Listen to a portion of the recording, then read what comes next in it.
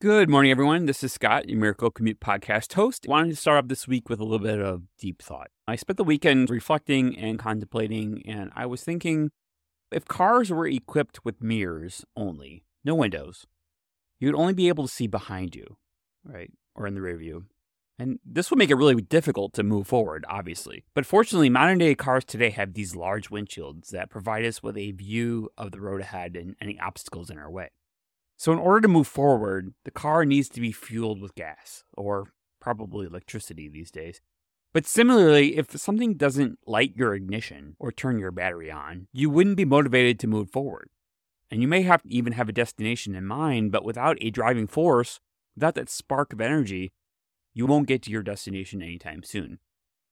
I think you're probably starting to see my metaphor here. As we commute this morning, let's take a moment to think about what fuels our initiative. What motivates us to get up and out of bed every day? What drives you and makes you happy enough to want to talk about it for hours? While you're headed in today, let's not overthink it. Consider what you can do to increase your motivation.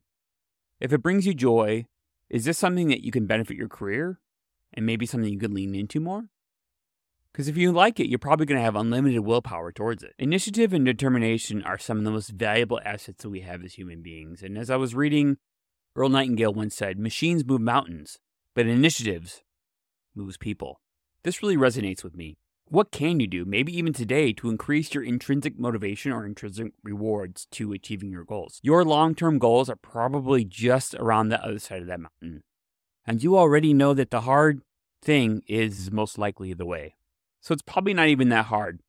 And you know how it goes. Once you get over the mountain and to your goal, you realize that the journey was maybe part of the process and maybe not even that hard, but it's the desire to get you over to that hill is what you need and get you off your resting state and onto the next level of your achievement. That's it for this episode. Thanks for listening. And remember, if you can win your commute, you can 100% win the rest of your day.